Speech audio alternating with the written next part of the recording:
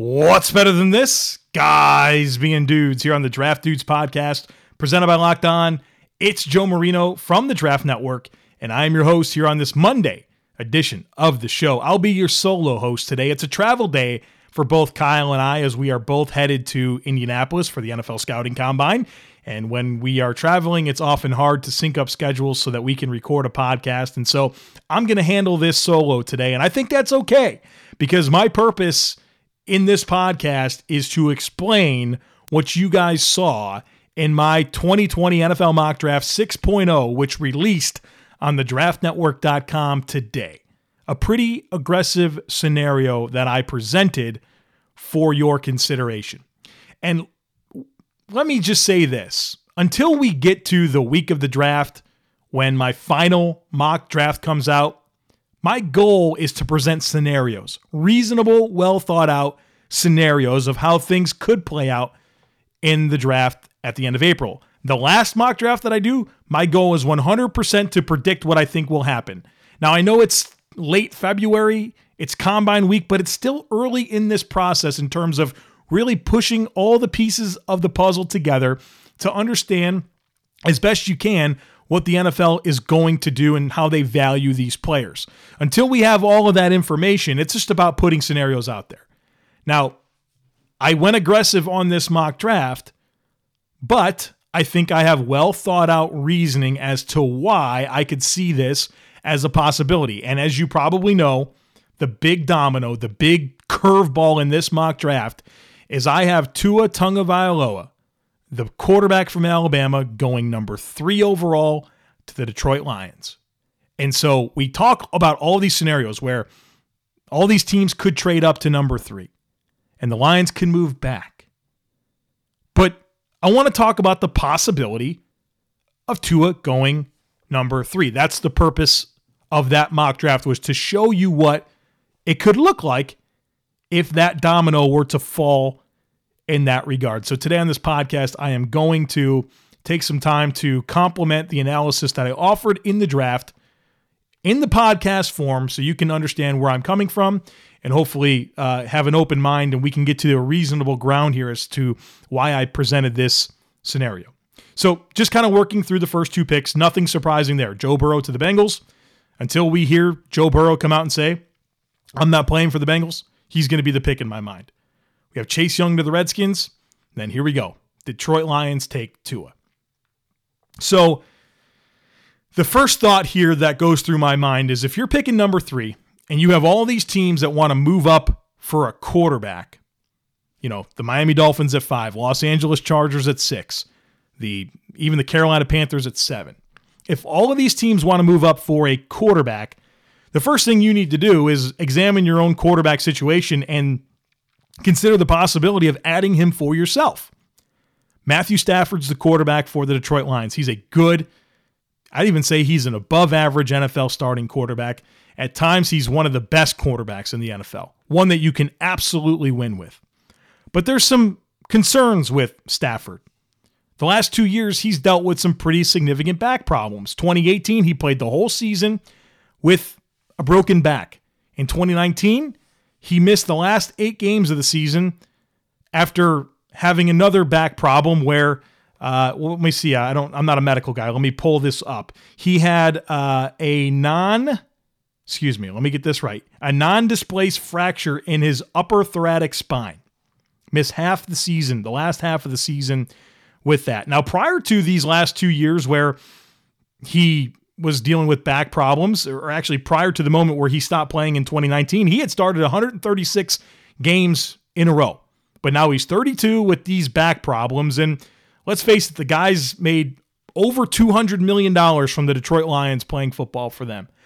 I mean, honestly, how much of an appetite will he have to continue playing if another big injury comes his way? I'm not saying he's Andrew Luck.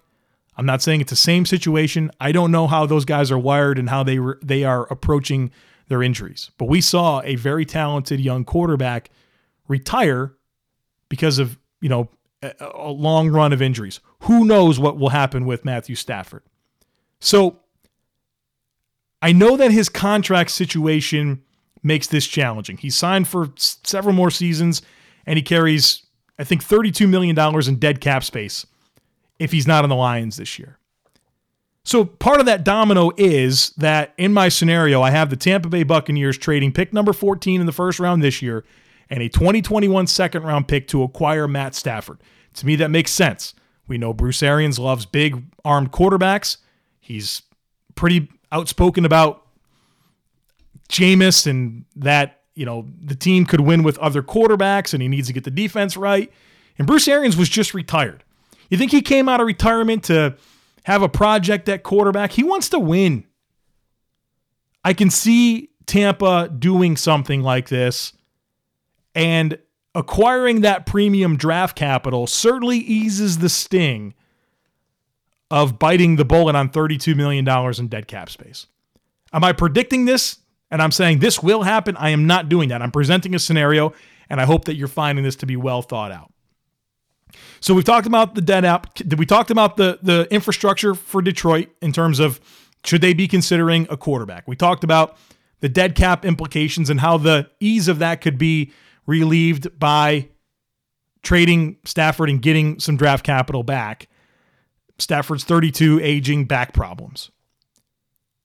The other thing that becomes challenging here is that everyone says this is a make or break season for Matt Patricia, the head coach in Detroit, and Bob Quinn, the general manager. And I agree. It's a make or break season. But what do we mean by make or break? Jim Caldwell was the coach in Detroit for 4 years before Matt Patricia got to town. Jim Caldwell had a winning record in 3 out of 4 seasons. He made the playoffs twice. He got fired. They didn't bring him back. He's not the coach anymore. What Quinn and Patricia need to do is inspire belief in ownership that they have the right thing going.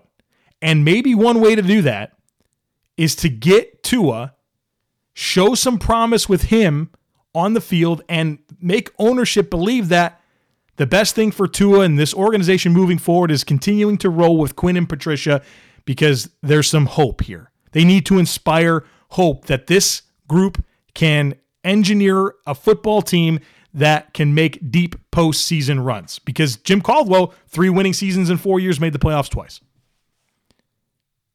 I think it's worth considering. If you're going to have all these teams that want to move up to 3 for this quarterback, you have to examine your own situation. And I think I can find reasonable angles as to why it's a scenario that's worth discussing. So I have the Giants taking Jedrick Wills at number 4, Justin Herbert to the Dolphins at 5. So there's a domino. The Dolphins have had interest in Herbert for a couple of years now, and he's a very talented, physically gifted quarterback. He's polarizing. I get it. He's not a finished product. He needs a lot of work. So did Josh Allen. So does Daniel Jones. So does Mitch Trubisky. And I'm not sitting here saying that your goal should be to get a quarterback that have had the success that those 3 guys have had and those types of things. But I'm telling you that Justin Herbert's starting point entering the NFL is significantly better than Allen, Jones, and Trubisky. So don't tell me a team wouldn't take him at 5. Because they would. He's a reasonable chance to have a franchise quarterback. And I think the Dolphins should consider him.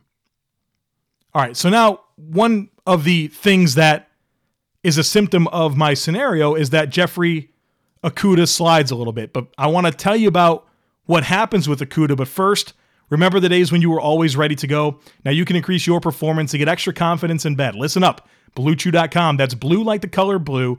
Blue Chew brings you the first chewable with the same FDA-approved active ingredients as Viagra and Cialis, so you know they work. You can take them anytime, day or night, even on a full stomach, and since they're chewable, they work up to twice as fast as a pill, so you can be ready whenever an opportunity arises. Now, this just isn't for guys who can't perform. It's for any guy who wants extra function to enhance their performance in the bedroom. Blue Chew is prescribed online and shipped straight to your door in a discreet package, so no in-person doctor's visit, no waiting in the pharmacy, and best of all, no more awkwardness. They're made in the USA, and since Blue Chew prepares and ships direct, they're cheaper than a pharmacy. Right now, we've got a deal for our listeners. Visit BlueChew.com and get your first shipment free when you use our special promo code LOCKEDON. Just pay $5 for shipping. Again, that's BLUEChew.com, promo code LOCKEDON to try it free. Blue Chew is the better, cheaper, faster choice, and we thank them for sponsoring this podcast. All right, so with Jeff Okudah, the elite cornerback prospect from Ohio State, still on the board at number 6, this spurns some action here.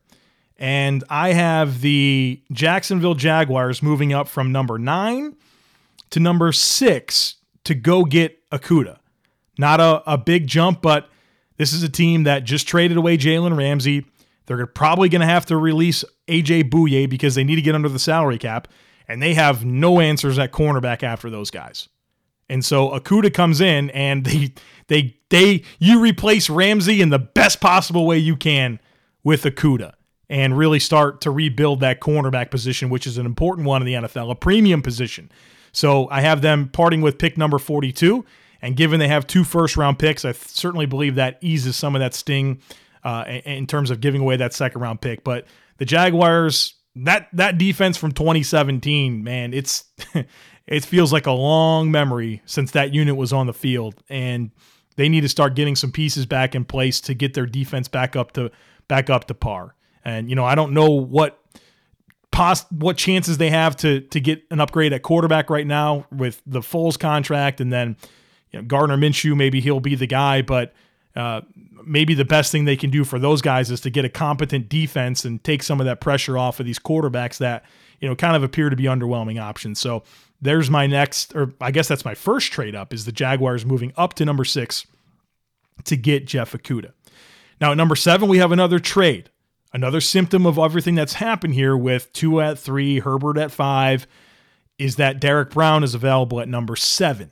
And the Carolina Panthers own the number 7 overall pick, but the Carolina Panthers are rebuilding. They have a ton of work to do to get this roster up to snuff. And this is the first of 2 trade backs for the Carolina Panthers in this draft. Matt Rule, 7-year contract to build Carolina into a sustainable winner. And they need to get a lot of things right on this roster.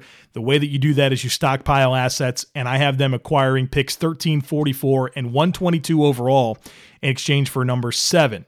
And this is where the Colts move up for Derek Brown. And I think it's a wonderful fit. The Colts have a blue-chip player on their offensive line in Quentin Nelson. We saw the impact that he had in terms of transforming that offensive line. Now you get a player like Derek Brown, who I think can have a similar impact on the defensive line, and you have 2 pillars, cornerstones of your franchise in place on the offensive line and the defensive line, both on rookie deals, and you should feel really good about that infrastructure in place as the Colts work to get back on track after the Luck retirement. Remember, the AFC South put 2 teams in the playoffs last year. The Colts were a really good team in 2018, but they weren't the same team in 2019. And so for them to get back on track, they're going to need to make some aggressive moves here and continue to build this thing.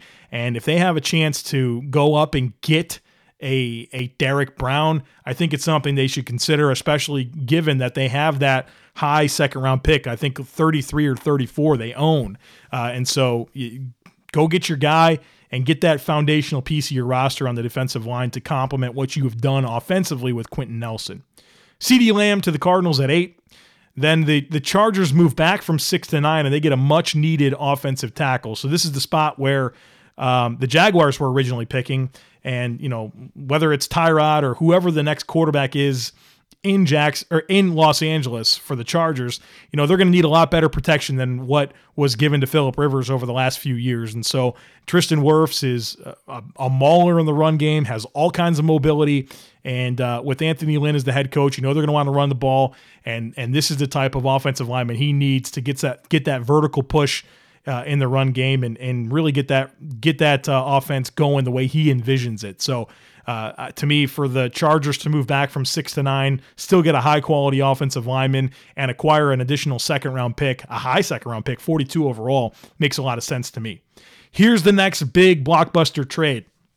I have the Cleveland Browns trading out of number 10 and the Eagles moving up from 21 to go get Isaiah Simmons. So the terms of the deal is the Eagles acquire number 10, the Browns acquire 21, 53, 117, and a 2021 third-round selection. Somewhat like the deal that we saw the Denver Broncos and the Pittsburgh Steelers execute last year when the Steelers moved up to go get Devin Bush. And so now the cross-state rival Eagles move up to get a really high-impact linebacker in Isaiah Simmons.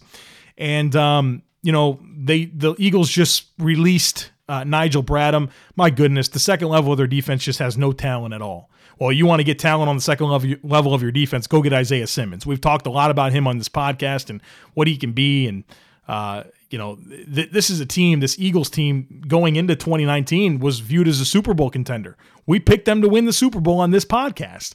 Obviously, injuries got in the way of that happening, but they still need a lot of help on defense, especially with the Bradham release and some issues in the secondary. I can see this being a target for the Eagles that if he gets to 10 and the way the dominoes fell to this point where, Howie Roseman may want to go get his guy and really get that new face of the defense along with Fletcher Cox to really take things to the next level and give them that second level enforcer that you need in today's NFL. So the Eagles, a team that I still think have a lot of pieces in place to be a championship caliber team. Now they have a blue chip player to add to their defense and really help get that unit back on track. Mekhi Becton to the Jets, Jerry Jeudy to the Raiders. Here's the next big trade up. The Buffalo Bills move up from 22 and they move up to number 13 and they go get Henry Ruggs, the wide receiver from Alabama. Let me explain why I think this could be a possibility. The Bills under Brandon Beane, they have traded up 4 times in 2 drafts. They moved up for Josh Allen, Tremaine Edmonds, Cody Ford, and Dawson Knox. In the one draft that was run by Sean McDermott, they moved up for Zay Jones and Deion Dawkins. So this is a team that has done 6 trades up in the last 3 drafts. They go get their guys. And on Bleacher Report's Stick to Football podcast with Matt Miller and Connor Rogers and Mello, Brandon Beane was on there during the Senior Bowl, and he said this to them in terms of what he was looking for this offseason. We will look for any type of playmakers. I call them touchdown makers, guys who can get the ball in their hands and take the pressure off Josh Allen where he doesn't feel like he has to make every play himself. Playmakers that can make a guy miss and he can take it 50 yards. Well, Henry Ruggs scored 25 touchdowns on 100 touches at Alabama. That is a description of Henry Ruggs if I've ever seen it. And the Bills need more playmakers. They have a top 3 defense. They have $80+ million in cap space. But the reality is they're going to be stuck if they don't get more around Josh Allen that can help that offense become more consistent and they can score more touchdowns. The offense moved the ball pretty well at times. Just different things cause it to stall out. Now you get a guy like Henry Ruggs that is a spacing nightmare for opponents, where you can get him the ball in the short to intermediate areas of the field as well as vertically, and you have a dynamic playmaker. Josh Allen has not been a good deep passer in the NFL, but he made significant strides. I'd actually call him a good short to intermediate passer, and that's really where you can get the ball to Henry Ruggs quick, and he can make guys look silly trying to keep pace with him. He's going to win just about every foot race he's challenged with in the NFL, and it's just tough for guys to get their hands on him. And so you put him with John Brown and Cole Beasley and Dawson Knox and Devin Singletary, well, all of a sudden you feel pretty good about what's around Josh Allen with an offensive line that should mostly return, that played much better last year. Brandon Beane rebuilt that last offseason, and so I think this is a very on-brand move for the Buffalo Bills to go up, get a guy that would mean a lot for their offense and fits the descriptions of what Brandon Beane has said this team needs this offseason. So that makes a lot of sense to me. The Detroit Lions, they acquire pick number 14 from the Tampa Bay Buccaneers in exchange for Matthew Stafford, and this is where they take Javon Kinlaw, a total freak of an athlete, a guy with a ton of potential at defensive tackle. This is a Lions defensive line that, Damon Harrison was just released. Mike Daniels, Ashawn Robinson are free agents, and they could really use a penetration style player like this in the middle of their defense. And so I think a guy with, from a talent perspective, really an unlimited ceiling that Matt Patricia can have on his defensive line and really help get things going. I mean, Matt Patricia was brought in to be because of his defensive mastery. Well, he had the 31st ranked defense last year, and it looks like there's going to be some more pieces of it that are leaving. And so for him he needs to get some talent in there, and he needs to make this defense a strength of the team. And by part of being able to do that is solidifying things up front. So let's kind of focus the rest of the way here on, what happened with some of these trade backs and who some of these teams got in return. The Browns, who traded back from 10 to 21, they still get an offensive tackle that they need in Josh Jones. They really failed to build the offensive line up around Baker Mayfield, and that was very detrimental to his development. So now you get Josh Jones, a 4-year starter at Houston, who has all the physical tools to be a really good pass blocker in the NFL. And, they get all that other capital in exchange for this trade. And, you look at it in the second round, they were able to get, a safety that they really could use in Ashton Davis. So you can kind of see how they were able to move back and address multiple needs with really good players. The Panthers moved back from 7 to 13 to 22 and get all this extra draft capital. And in the first round, they still get a really good player in A.J. Epinesa. Think about Phil Snow and Baylor and that defense that they had last year. James Lynch was a big part of what they did, made a lot of plays behind the line of scrimmage and really played with a lot of energy. And A.J. Epinesa is an infinitely more talented version of James Lynch.